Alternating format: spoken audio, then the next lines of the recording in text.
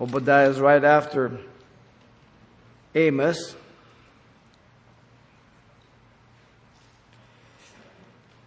The book of Obadiah is the fourth minor prophet in our English Bible and the shortest of the Old Testament books. It contains 21 verses. In the New Testament, the shortest books are 2nd and 3rd John. 3rd John being the shorter of the two, 219 words. 3rd John being 245 words. But the shortness of the book does not minimize the authority nor the power or the effect that it's to have on our lives. One verse, John 3:16, for God so loved the world that He gave His only begotten Son, whoever believes in Him should not perish, but everlasting life. You have the whole gospel there. If that's the only verse you had, if that was the Bible, you would need nothing else. It's self-contained. Let's begin by looking at the prophet Obadiah in terms of being one of the 12. As you know, the minor prophets, prior to the captivity of the northern kingdom by Assyria, they existed, and there were 6 of them. Assyria took captive the northern kingdom, 722 BC. So you have Obadiah around 845, as we'll see as we move on, and we spoke of this morning. Then you have Joel, which we've covered, about 835 BC. So Obadiah is just slightly a little sooner, though there are some people that believe he's later, and we'll show that. Then you have Jonah, 765 BC. He goes to Nineveh. Amos, 760 BC. And Hosea, 740 BC. Micah, 735 BC. Then you have the minor prophets prior to the captivity of the southern kingdom by Babylon, 606 to 586. Sometimes you'll have them hyphenated, 605 to 606, so on and so forth. I just round them off to the 6, memorize them easier like that. And Nahum comes first there at 710 BC. Then you have Zephaniah, 625 BC, and Habakkuk in 608 BC. It would have been nice if they would have put these things just in order as they were in the Bible, and we wouldn't have to worry about it. But I guess they want us to use our brain. Then there are 3 minor prophets after the return from captivity of Babylon, and that goes from 536 to 425 BC. You have Haggai, 520 BC, Zechariah in 520 BC also, and then Malachi, 430 BC. And so all these 12 were put together by a man named Ezra, A-E-I. He gathered the 12 minor prophets in the great synagogue around 475 BC, and he called it the Book of the 12. Our Bible distinguishes minor prophets from major prophets, which you have Isaiah, Jeremiah, Ezekiel, and Daniel. But we're told that the title itself is given to the length or the shortness of the books. But if you examine them, as we've made mention before, it's not really a true to form description, because Daniel has less chapters than Hosea and Zechariah, and he is in the major prophets. So it's one of the categories by which they use, but it's really not that important, but just to point out the difference there. Now, the minor prophets are in no way less important or inferior to the major prophets. Now, it took us a long time to get through Isaiah, Jeremiah, Ezekiel. They were big books. So you have to kind of oversee the whole introduction and see them wide and broad, and then, see how they fit in. The shorter books are a little bit easier in that aspect, in that you can read a book of one chapter, 20 times in a day and get it in your mind. You can just walk through it and everything else. Where if you get a book like Isaiah, 66 chapters, 48 in Ezekiel, and then, you got to read them in sections. And then hopefully before you die, you've read each book in one sitting. That means you have to just grab a cup of coffee and go away somewhere where no one's going to bother you and take no phone and get lost until you finish that book. Okay? So you get a wide sense of it.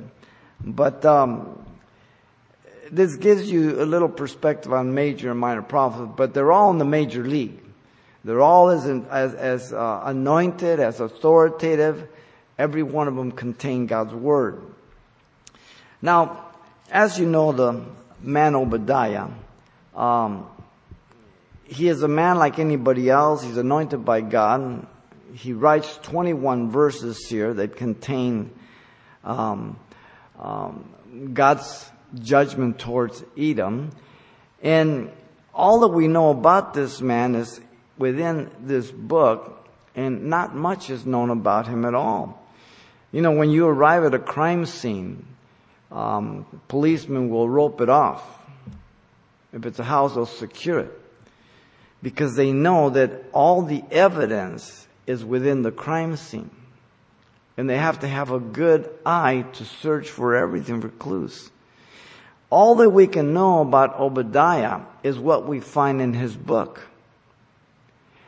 Unless we can find a cross-reference or a prophet that would quote him, then we can supplement that from somewhere else. And so when you read commentaries, sometimes you're impressed by the commentary because this guy says, well, Obadiah did this and that or whatever. And you go, my, but where did he get that? If he didn't get it from the book of Obadiah or a quote or something where it's found somewhere else in the Bible, it's pure opinion. It's absolutely worthless. So it's always important that you read the manuscript, the original first, and then judge the commentary by what is in Obadiah or Zechariah or anything else. And it's the same when you listen to somebody that you hear something, put a question mark there, that go search it out. And so that you make sure that it is the plumb line, the Word of God, that is being the standard. Now the prophet Obadiah excludes many of the normal things, genealogies, the mention of kings, either northern or southern. So we don't really know the time. The lack of information fits his name very good. He's a servant of Yahweh, because really he's just transparent. He's not the focus. And that should really be the message for each of our lives, that we never bring attention to ourselves, and that we be like that broken vessel that Paul speaks about, that God has put in us, that treasure in this earthen vessel, that the excellence may be of God, not of ourselves. Kind of like Joshua that puts the lantern in the pot, and then all at one time everybody breaks the pot, and what is seen is the light and the big proclamation, the sword of the Lord and of Gideon, and then God put panic in all the people. And it's often that we get enamored with the vessel that the problem becomes for those people that are looking upon us, because we bring so much attention to ourselves that people can't really look to the Lord or concentrate on the Lord. And so it's important that all of us, we understand that, because God wants to get all the glory and not anybody else. And if there's anything good that ever comes from your life and mine, if you ever accomplish anything for the glory of God, if God uses you to do everything, it's always His glory. God is never impressed with me. Ever. He's merciful to me. He's kind to me. He's patient with me. But He's never impressed with me. We are but dust, the Bible says. It's just His mercy and His kindness towards us. And He loves us in a way that we just will never understand completely until we get there. And we're like Him. The beauty of that name then is in that He's transparent. These 12 individuals that fit into these minor prophets are very key people. And Obadiah is no different than that. There's about 12 men that bear his name. You can find them all the way in Chronicles and Ezra and Nehemiah. You can search them on your computer, type it in. Many have tried to identify this one through a Levite in 1 Chronicles 17:7, but it's useless. No one knows who he is. He was just a faithful servant. But he's also called a seer from the perspective of the scriptures, because a prophet was one who saw things of the future. And again, he didn't come across them because of his intellect, his wisdom. Even Daniel, who was given the gift of dreams and interpretation, it was God who gave it to him and made him wise, and not because of all the studying he did in the school of the Chaldeans. In fact, he surpassed all of them, and he revealed things that none of them could, because it was God who enabled him. So Obadiah stated here in verse 1 that he has seen a vision, and that vision is while he is awake, God is communicating his mind. And a dream is while you're asleep. And again, Daniel interpreted dreams, and he had visions also, and many of the prophets. And Samuel, Gad, and Jeduthun are called seers. 1 Samuel 9:9, 2 Samuel 24:11, and 2 Chronicles 35:15. And so these individuals were those who God reached out. We have many prophets that we read in the scriptures. They weren't writing prophets, Elijah and Elisha. They didn't write books. But the ones that we have here were those that God had chosen for that. Why he chose some and not others, we have no idea. Now, he received a vision of judgment against Edom, and it was directly from God, verse 1 tells us. So this was not a personal vision or communique that came from his own, but from God. And the phrase, "Thus saith the Lord," indicates the authority behind it. In the origin, it's totally a God thing. You look at the book of Revelation, you read all that, and some people just, they come up with all kinds of weird interpretations, and it's all subjective, and yet it's God's revelation of his plan, and he lays it all out, and it's not from man. The content of the vision here reveals most likely that Obadiah again was from the southern kingdom. He mentions Jerusalem, your brother Judah. And he's just a faithful prophet. So this is the prophet Obadiah. Now the particular time of Obadiah, as far as a date, there's very little that leads us to a date. It's very difficult, as we said this morning, because it doesn't have the normal things that we have already mentioned, dates, kings, and all that. The only key is there in verse 10 through 14 that we get a similar a semblance of their crimes against the southern kingdom.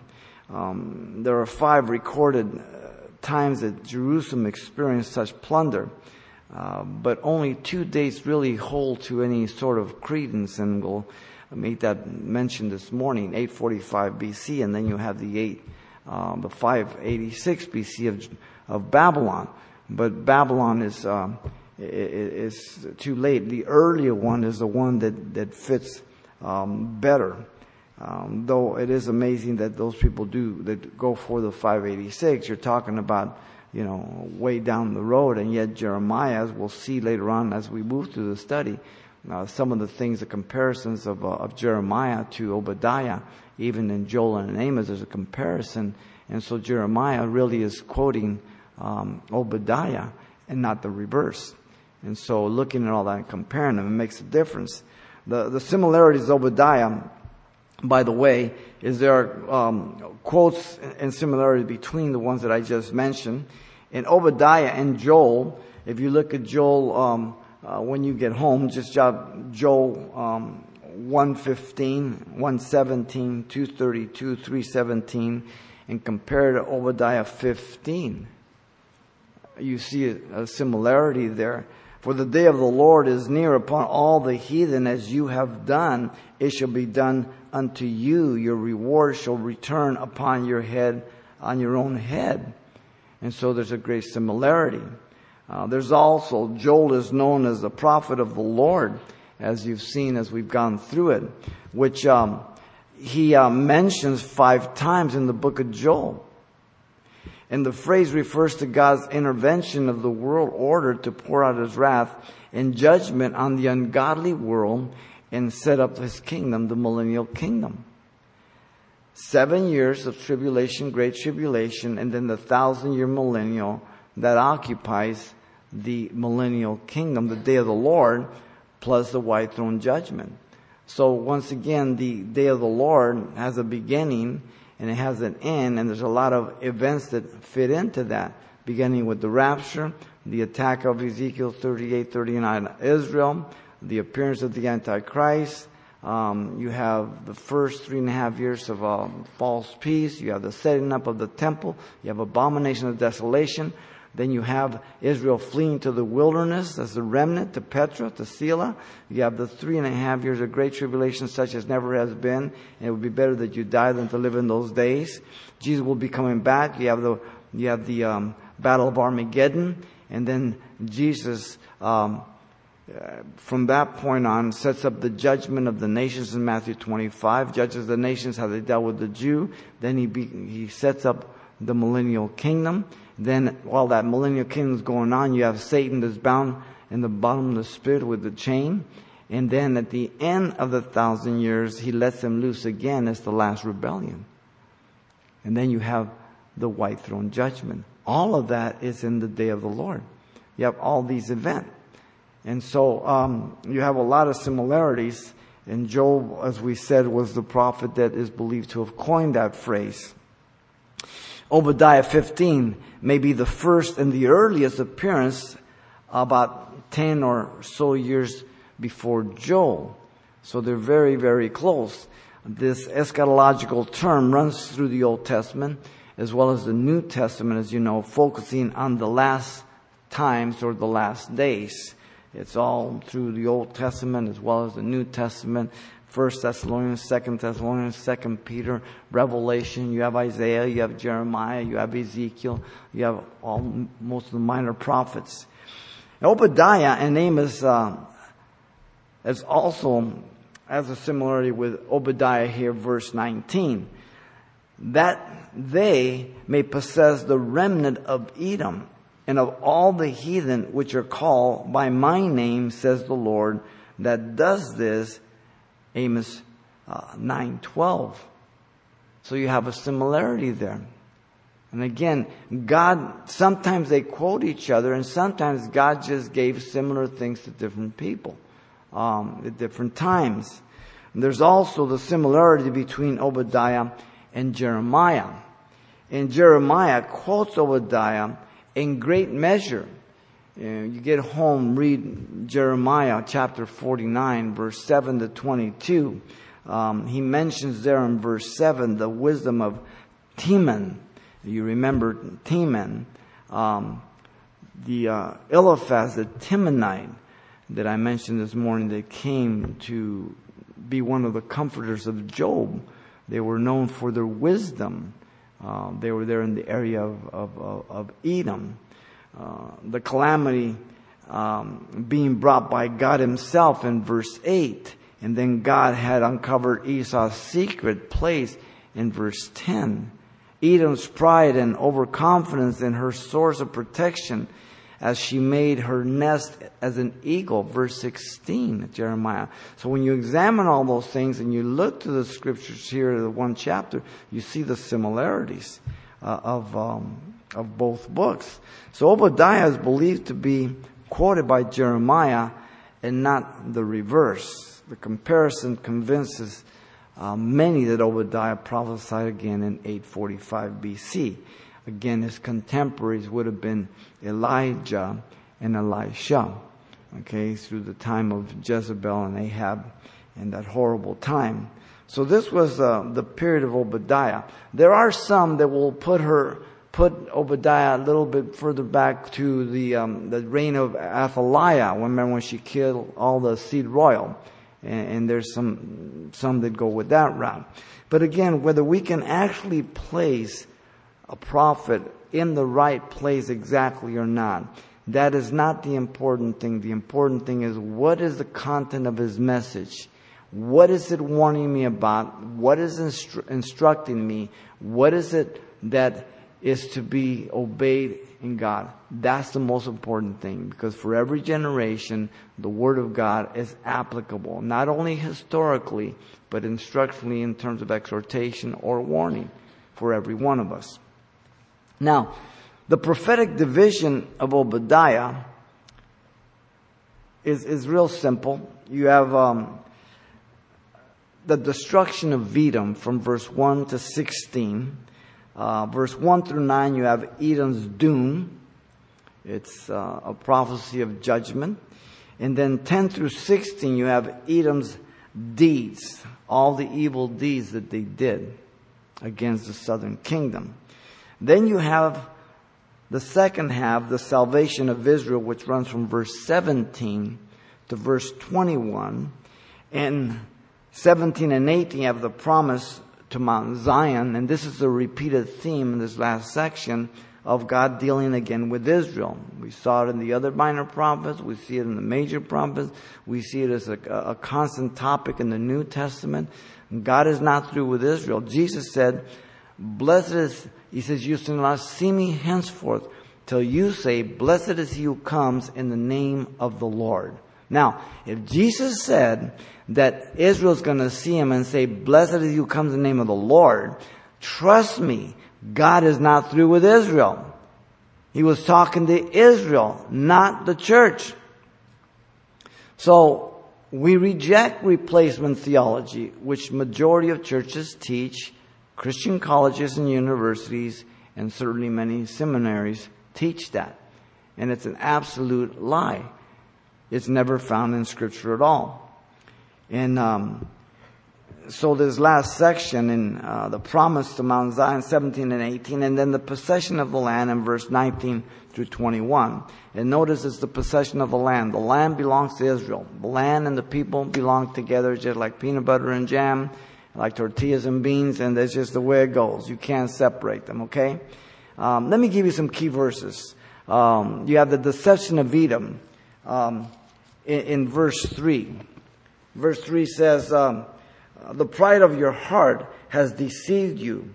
You who dwell in the cleft of the rock, whose habitation is high, you who say in your heart, who will bring me down to the ground? Trusting in your own ability, your fortress, whatever it may be. Verse 6, he says, oh, how Esau shall be searched out, how his hidden treasures shall be sought after. So, here again in verse 6, God knows everything, nothing's hidden from him, and that which they had taken through theft would be removed for them also. Then you have verse 11, the treachery of Edom.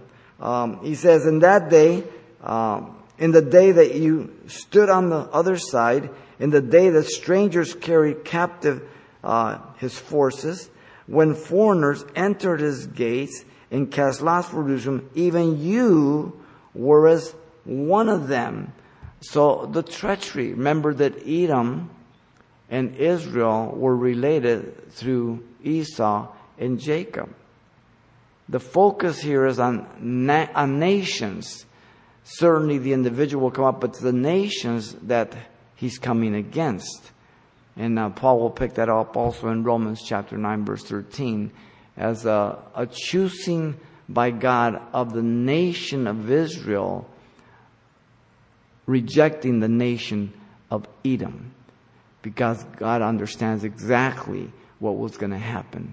And so it's not individual salvation, but prophetic of the nations. Then in verse 15, he says, for the day of the Lord is upon all the nations, is near, and you, as you have done, it shall be done to you. Your reprisal shall return upon your head.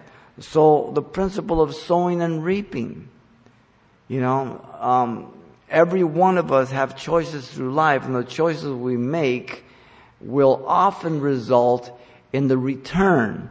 It's like investments. If you have a good portfolio and you make right choices, you're going to get a return. If you make risky investments and that you might get rich, but you just might lose it all. If you make good choices, moral choices, ethical choices, then you're going to be on the safe side. You make bad choices, ethical or moral, there are consequences that return to us. No one can escape this, whether you're a believer or a non-believer. It's straight across the board. One more, verse 21.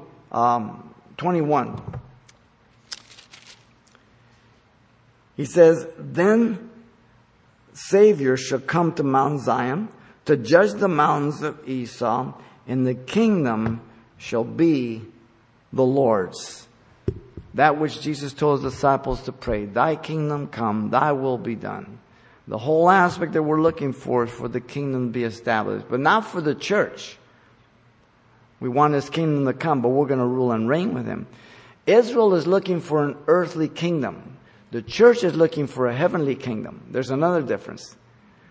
The wife has been put away, Israel, by divorce for unfaithfulness.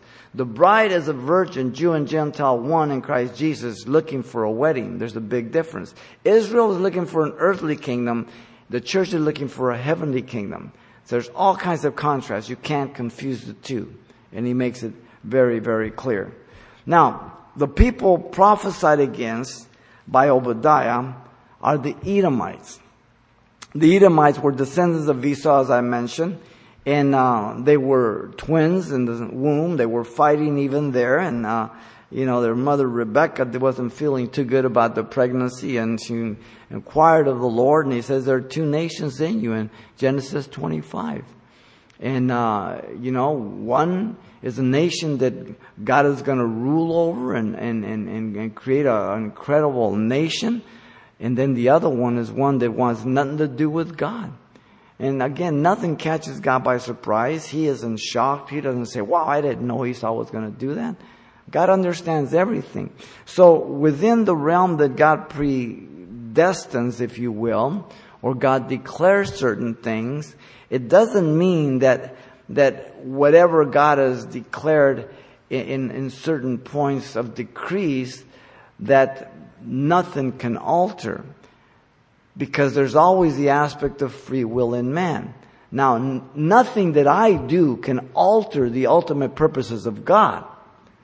There are certain things that God says are going to happen, and nothing in the world can change them. The first coming, the second coming, the coming of the Antichrist, the building of the temple, and many other things. Those are absolutely going to happen. But the actors, the people, they have a free will to be participants of and with God or rejecting God. And for there to be judgment, adequate judgment, perfect judgment by a holy God, there must be a choice by the individual. If there is no choice, then there cannot be true judgment. So in other words, if God forces you by decree to do something evil, then how can God judge you for the evil that you do? Judas Iscariot is a perfect example. He is called a son of perdition. The only other one is the Antichrist. And yet, God didn't predestine Judas Iscariot to betray his son. Because if God didn't give him a choice, if he had no free will, and God judged him for something he decreed him to do and couldn't do anything but what God decreed, then God is ultimately responsible for the sin of Judas Iscariot. So which way you want it? There must be a choice. God is always holy. God is always right. And if there is no choice, then God has to be the cruelest person in the world, and he can't be good and he can't be fair. I don't read in the garden where he tells Adam, you can have anything except that one. And if you touch that one, you're going to die. And then he says, well, I'm going to touch it. God says, no, you can't touch it. No, God gave him the freedom. But God meant what he said. The day you touch it, you partake of it, you're going to certainly die. So you have one of two choices. Either God predestined the fall and he's responsible for sin, or God knew about the fall and he gave Adam a choice, and Adam is responsible for the fall. I go with Adam. Hands down. There are people who declare that God is responsible for the fall. He decreed the fall. That's Calvinistic theology. They write it in their books. Because nothing can happen apart God's decrees. Well, if nothing can happen apart from God's decrees, then we might as well just go home. And why pray for sinners? Everybody's going to be saved if they're predestined. Why do outreaches? Why waste our time? Let's just be saved and buckle up and wait for God to come. Such is not the doctrine of the Bible. We're to occupy till he comes. And so the Edomites here, Esau's descendants here, the nation. Esau's a very rugged type of guy, and he was kind of a favorite of his dad's, and Jacob his mom, and so there was always that contention, sort of, and Rebecca kind of went along with it. And as you know, she really probably magnified the bitterness and the hatred between them in many ways. And so the father also. And so there's instruction for us as parents that we be careful when we raise our children. Our children are different as night and day. And we shouldn't favor one over the other. Now, I may have to deal with one more severe than the other, but it doesn't mean that I love one more than the other. It means that because I do love them equally, and I see weaknesses or frailties in one, that I love them so much that I will confront and spend time and more prayer with one than the other. If you're a good teacher, then you don't spend all your time with good students. You spend time with bad students. Right? And so it's a measure of your love, of your dedication. And yet we think just the opposite so often. Later, Jacob, as you know, deceives his dad in Genesis 27 and 28 at the counsel of Rebekah. And it cost him dearly. He thought he would see his mom, but he never did. 20 years went by and then she was dead. And again, she was responsible for that, but he obeyed her. He should have obeyed God. From the beginning, they knew that God said that the older would be served by the younger, or the reverse. Okay, the older would serve the younger. And she wanted to meddle with God's word. And she brought great affliction to him, but he's responsible too for paying heed, right? And so, as I've told you often, we will never know how God would have brought it about, because Rebekah got in the way.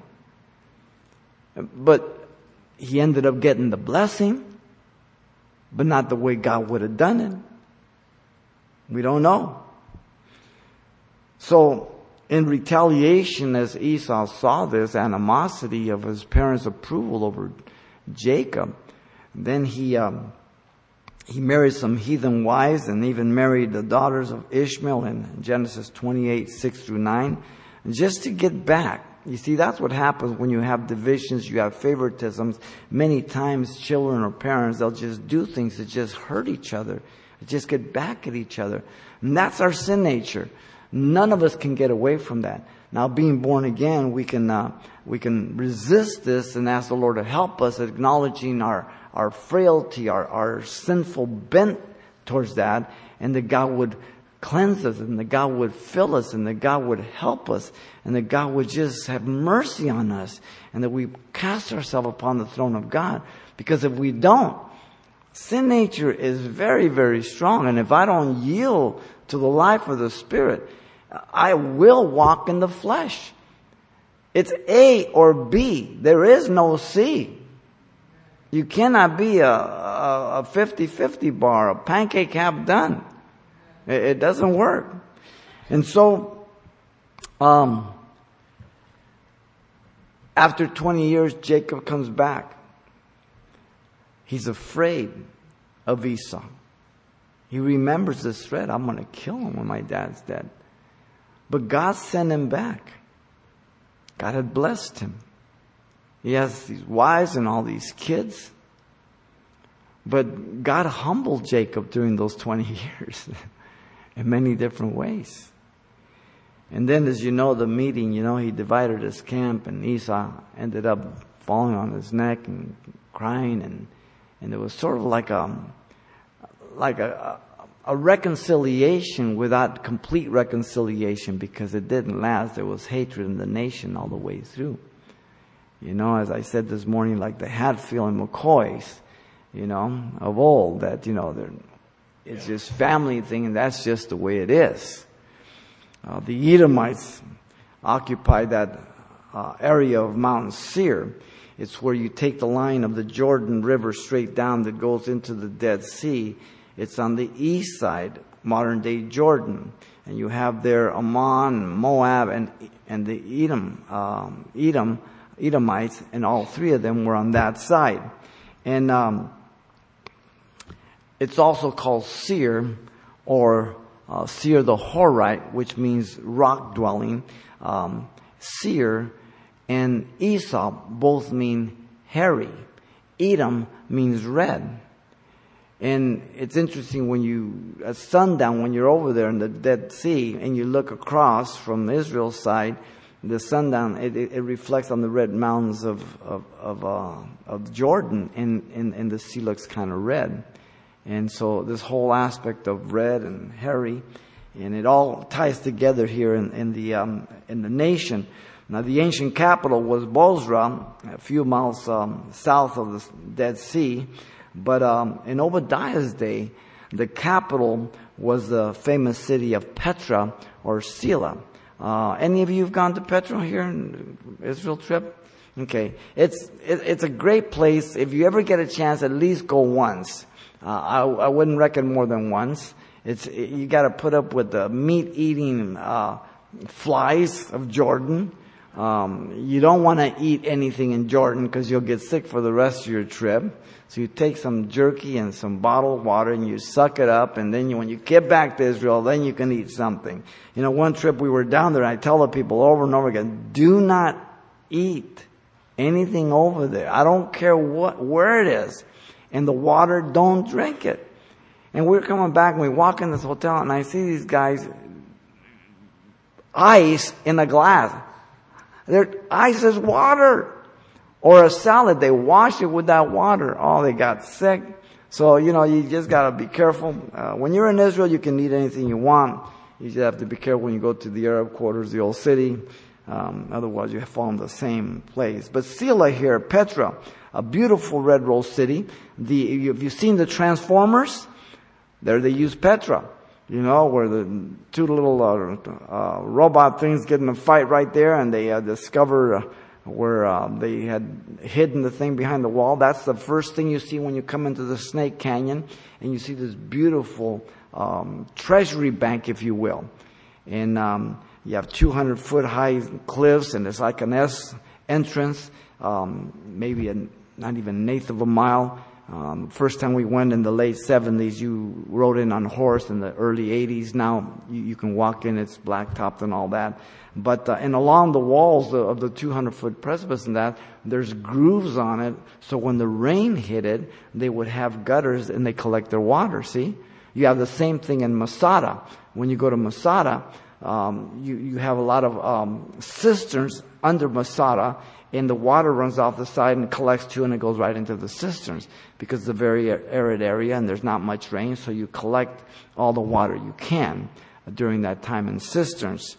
And so the red rose city of Petra is very important in that area, and we know that it will have another great part in God's plan as God has his remnant of the Jews during the great tribulation, when the Antichrist goes into the temple that he will build for them and declare himself God. Jesus said that when you see the abomination of desolation spoke by Daniel the prophet in Matthew 24:15, flee to the wilderness. He's talking to the Jews in Matthew. The audience of Matthew are Jews. The Jews go through the tribulation to prepare them for their Messiah. And so they will flee. Isaiah 16 verse 1 through 3 says to hide them for a time. And God will protect Israel. And then at the end, after he returns in the Battle of Armageddon, then he will recover the rest from all over the world and the remnant, the rest of it. And so the Edomites, this is the background. They become very bitter against Israel. Their history as they were coming out of Egypt. They asked for petition through the land. They wouldn't allow them. They promised they wouldn't touch anything, water or food, unless they paid for it. They didn't give them passage. They were just real bitter. All the prophets exposed the bitterness and the hatred and the animosity of the nation of Edom against Israel. In Malachi chapter 1 verse 2 and 3 says, Jacob have I loved, but Esau I have hated. He's talking about the nations. Okay, Paul picks it up in Romans 9:13. It goes back to Genesis 25. In your womb are two nations. That's the context, not individual salvation. And so, in Psalm 137, I read this morning verse 7, how the psalmist there, the captives in Babylon, reminded God of how Edom gloated at the captivity and the destruction of Jerusalem. Raise it to destroy it. Herod, the last Edomite, he wanted to kill Jesus. Remember in the Gospel of Matthew chapter 1 when the wise men came and they said, we're seeking King of the Jews. Well, Herod couldn't stand any competition. Another king in town? And he tried to kill. He killed all the infants. Herod Antipas, his son, beheaded John the Baptist. Herod Agrippa, his other son, killed James with the sword. You have it in Matthew 14:10 and Acts 12:1. So the Edomites have a very long history of the hate for the people of God. You have the same sentiment today with Iran. The Islamic Confederacy of Nations that just have pledged their hate of Israel. 70 AD, the Edomites became extinct. There are no Edomites today. None at all. They represent a type of the flesh. Esau is a profane person. He attempted to secure the blessing of God without repentance. Hebrews 12:17 says. He was just interested in the blessing. He really wasn't convicted of his sin against God. And that's always a problem. And we always have to search our hearts to realize that we acknowledge our sinfulness and the sin that's against God first, then against somebody or with somebody, and not just merely the consequences of that sin, because that's remorse, and that's not true biblical repentance. And so, the message here, the prophecy, the hatred of this relationship between Edom and Israel. The prophecy of Obadiah, again, let me just run through it as we move through the two divisions. In chapter 1, verse 1 through 16, you have that prophetic destruction that's coming against Edom, the judgment. Verse 1 through 4, you have the certainty of the doom. God had begun to stir up the nation against Edom, and God would abase them and cause them to be abhorred. It would be God's hand against them. God revealed Edom's downfall, their prideful heart. Verse 3. Her place of residence was her security, Petra. Her boast was arrogant. Pride is the source of all evil. Read the Proverbs. God hates pride. It's the first sin of 7 lists of sins that He hates. Pride deceives and blinds man. Allows our weakness to think it's strength.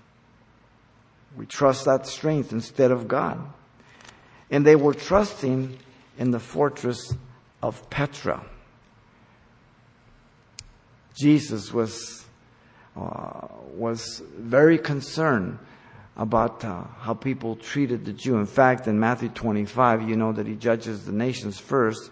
And he says, when you did it to the least of my brethren, the Jew, you did it to me. A cup of cold water. You visited him in prison. The context there in Matthew is the Jew. God will judge the nations on how they treat the Jew during the Great Tribulation. Now, the city of Petra was discovered in 1812 by John Ludwig Burckhardt, a Swiss explorer. It's an incredible place. Like I said, if you ever get a chance to get there, go. Now, the severity of the doom in verse 5 through 9, men might stop short, but God would leave nothing, verse 5 says.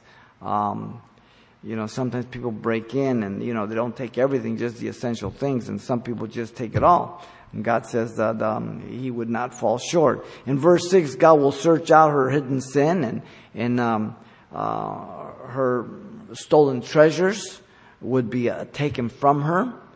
And verse 7, God declared that those they knew would turn on them. So here in their confidence, thinking that they are the big junkyard dog in town, those aligned with them in verse 7 would press them to their borders. Those who were at peace with them would deceive them and prevail against them. Those who ate with them would plot against them and they wouldn't even know it. In verse 8, God would destroy the wise men from Edom. Verse 9, God declared that the mighty men of Teman would be destroyed. Once again, Eliphaz the Temanite, Job 4:1. Isaiah declared, is wisdom no more in Teman? Jeremiah 49:7. They were known for wisdom. In verse 10 down to 16, you have the deeds of Edom. In verse 10, they were treacherous. 10 down to 14. In 10, they were violent against their brothers. Their outcome would be their shame. Their punishment would be to be cut off forever. Vengeance results from bitterness. Vengeance keeps us from repentance. Vengeance that is righteous belongs only to God. Romans 12:19 through 20. Our sinful nature loves to get even. The law said eye for eye, tooth for tooth, right? Wound for wound. And so many people think that that is a command. No, it isn't. It's a limitation on your evil. In other words, if someone knocked a tooth out of a slave, they could only knock one tooth for tooth, not 10 of them. It was a meat of justice. It's a limitation on you, because if you knock one tooth out, the other guy wants to knock 10 of yours out. So it's not a command. One time I had a husband in my office and he's going on, and he's just carnal and everything else. And he says, yeah, I believe eye for eye, tooth for tooth. Really? Do you know what that means? That's a limitation on your evil. Not a command to get more. And we twist things. Verse 11. They were heartless. They were observing Jerusalem's siege from the other side of Jordan as enemies entered the gates. The place of authority, the place where the elders were, the kings, the judges. They were as those who besieged the city, the enemies of Israel. Who were they? They were brothers. The nations came from the same womb. Twins. Look at 12. They were pleased in themselves. They gazed and they gloated over their calamity. They rejoiced over Judah's calamity, and they spoke proudly in their distress. 13, they were without compassion. They entered the gates during Judah's destruction. No sympathy. They delighted by gloating in their affliction. They laid hands on their possessions. Now, all of us have lived long enough to know what it is to hate somebody or to want to see evil come to somebody when we're in the world. And when they got theirs, man, did we have a great day. Our heart is evil. And when we become Christians and we know that that is our tendency, and we say, Lord, help me, please help me. Because I know the thoughts that I have, if they're not what God has, then they're not pleasing to God. And there's a very great danger when all of a sudden we don't care for our thoughts and we just let them run everywhere. And I have to be careful of that. And you and I are the first to know when my thoughts are not pleasing to God. And I have to cry, Lord, please forgive me. Lord, help me. And as long as that goes on, God is pleased. Because I'm acknowledging my evil and I'm asking Him to help me. And I don't want to go there. And I'm asking Him to strengthen me and that I might yield to His strength. And that's why we're commanded to put on the whole armor of God, to be filled with the power of His might, to bring our thoughts into captivity, to not walk in the flesh, but to walk in the Spirit, to reckon the old man dead, put on the new man, put on the mind of Christ, and do good warfare. Every day of my life, there hasn't been one day in the last 42 years that I've been able to kick back. Not one. I've had to depend on the Lord.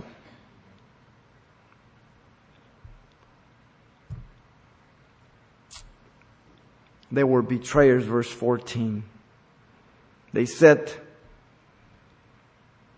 roadblocks to slay those who escape, and they turn others over to the enemy.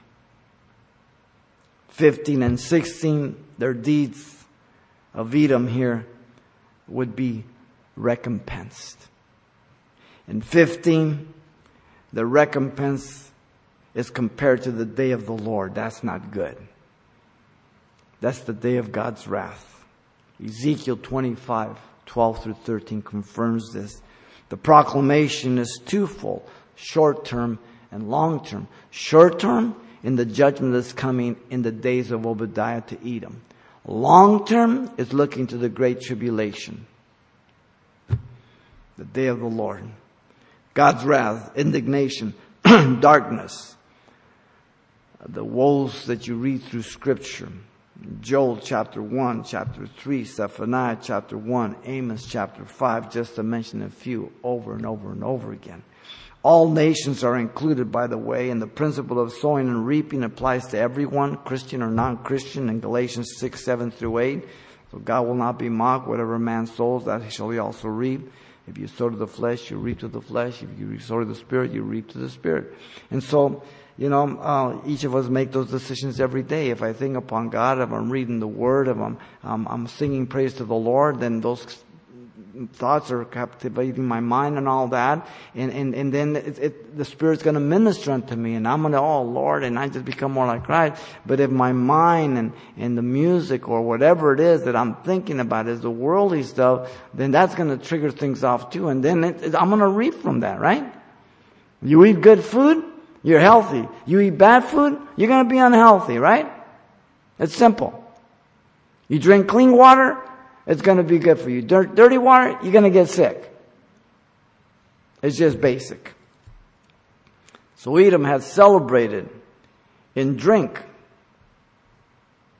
on Mount Zion, but to their own destruction. Verse 16. And so the nations at the end of the Great Tribulation. Short-term, long-term. 300 BC, the Edomites were taken by the Nabateans. In 165 BC, Judas Maccabeus took the Hebrews, or took over the Edomites there. And Hebron was their capital at that time, and he overcome them. And in 126 BC, John Hyrcanus subdued the Edomites and humbled them and circumcised them as Jews.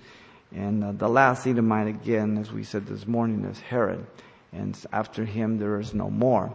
There is interesting some scriptures that declare that the nation of Edom God will bring back in the last days, which is interesting. There's a lot of things that we don't understand in Scripture, and that's one of them. Now, 17 through 21, you have the message and the prophetic vision of the salvation now towards Israel. Here again, God has a future date for Israel. Okay? If once again, these were the only verses I had regarding that God is going to deal with Israel, I don't need any more. All I need is one. If I have one, I cannot believe in replacement theology. If God promises Israel a future date, the remnant, I cannot explain it away. I cannot rationalize it. I cannot interpret it subjectively. I have to let the Scripture speak for itself. And so, in 17, Israel will be saved on Mount Zion. Okay? Not the San Gabriel Mountains, not Mount Rushmore, but Mount Zion. The promise of salvation is at the return of Jesus. Israel shall be saved. Israel shall be holiness to the Lord, and Israel shall take her possession. God will protect Israel at Petra, as we've seen. Israel will flee under the persecution of the Antichrist, and God will protect her as the earth opens up and destroys them, and He holds them safe there. But Zechariah 13:8-9 says that 2 of 3 Jews will die under the hand of the Antichrist. That is horrific. That is horrific. That means that Israel still has a darker day than the day of Hitler's Germany. Horrible. This is repeated as the theme throughout all the prophets. The Jews only knew of 2 ages, the present age, the age to come. That's why they rejected their Messiah. They thought He was going to be a conquering Messiah. They didn't see or have any room for a suffering Messiah. And so the disciples were saying, are you now going to restore the kingdom? Because they had that Jewish mindset. Even after the resurrection in Acts 5, are you now? No. And He was around for 40 days ministering unto them, teaching about the kingdom, and they understood it was the church age. Jesus spent time with them, and then He ascended up on high for the Mount of Olives. 10 days after that, He sent the Holy Spirit.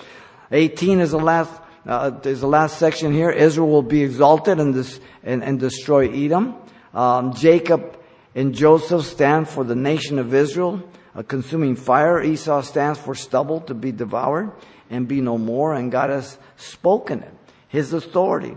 God is the defender of His own people. He says His eye never rests on His land. He looks over it. God judges all who come against her.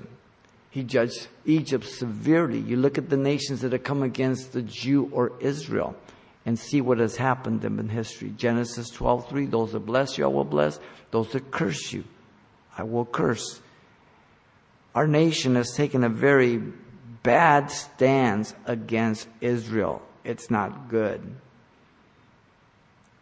The only good thing I can see about the time that we're in now, there's only 1 year left. Let's hope it's over. And we can be for Israel again. So God may discipline His people, but no one else can. Just like you discipline your kids, that's fine. But if your next door neighbor comes over and starts spanking your kid, there's going to be some trouble. Okay? That's just the way it is. 19 and 20, Israel will possess the land. What a surprise. The mountains, the lowlands, the fields, the lakes, everything will be occupied by the people of God. 19. The land was given to Abraham back in Genesis 13, 14 through 15. The land was ultimately removed from the people because of the refusal to rest in the land. In Chronicles 36, sent into Babylon, and the people will occupy the land of their enemies. Verse 20 says, the people are back in the land, but the Spirit of God is not on the people. 1948, May 14, they declared they're independent for the 3rd time. But Ezekiel 36, 37 is not completely fulfilled. The vision of dry bones. The bones are together in the land, but the Spirit of God has not breathed upon them. That will happen in the middle of the tribulation when they recognize the deception of the Antichrist and they look to their Messiah. And so verse 21, Israel will see the kingdom established. The kingdom speaks of the 1,000-year reign of Christ on the earth, the millennial kingdom. Israel is looking for an earthly kingdom. We are looking for a heavenly kingdom. And the judgment is described in Isaiah 63, 1 through 6, when Jesus returns. All of Israel that are true Israel will be gathered by the Lord, and they will enter the kingdom. All the Gentiles will serve the Jew that enters the tribulation period who did not take the mark of the beast. You and I, the church, we will reign with Christ. There's a big difference. And so the Jews will mourn and weep as they see the nail prints in Jesus' hand, recognizing they crucified their own Messiah. Amazing. The Messiah will establish the kingdom, give to Israel all the land, all the blessings that were promised to her. And what a day. But even that day in the millennial kingdom, there will still be sin. Not with us, but the people that enter in, because there will be death. And wherever there's sin, there is death. Though the lamb will lay with the lion, though the earth will be redone, and when Jesus steps on the Mount of Olives, it cleaves in two, and from the Jerusalem throne will gush water, one to the Mediterranean Sea and the other one to the Dead Sea, and the Dead Sea will be revived, and there'll be fish there and all that. But there will still be people that enter in, and they will have to be born again, and they will live and they will die just like you and I do right now. We are glorified. That does not include us. And then again, at the end of the 1,000 years, that's where Satan is released and the white throne judgment. Then we enter the eternal new heaven, new earth. And whatever he has there, it's going to be great. And so, Obadiah, an interesting prophet. Let's pray. Father, thank you for your grace and your love, your goodness. Lord, we just thank you for your love and for your word. And we pray that you continue to teach us. And Lord, as we move through your word, that you would allow us to just think on these things and to see how good you are, Lord. As you're praying, if you're here tonight, if you don't know Jesus Christ as your Lord and Savior, God has brought you here to be saved, to repent of your sins. And maybe you're over the internet. Jesus became literal sin, and God the Father literally judged them. And there was a literal payment made, and it wasn't to Satan, it was to God the Father. And there was a literal redemption made for those who call in the name of the Lord, and their sins will be forgiven, and they shall be saved. And that is simply by grace through faith, not because we deserve it. And if you're here tonight and you don't know Jesus, and you see yourself as a sinner, that's a miracle. And if you want to call on his name, acknowledging that he died for your sins, then he will take you at your word, and he will save you, he will forgive you, and he will give to you eternal life. And if that's your desire, this is your prayer of repentance. You can pray to him. Father, I come to you in Jesus' name. I ask you to forgive me, Lord, for all my sins. Give me a brand new heart. Baptize me with the Holy Spirit. I accept you as my Savior and Lord. In Jesus' name I pray. Amen.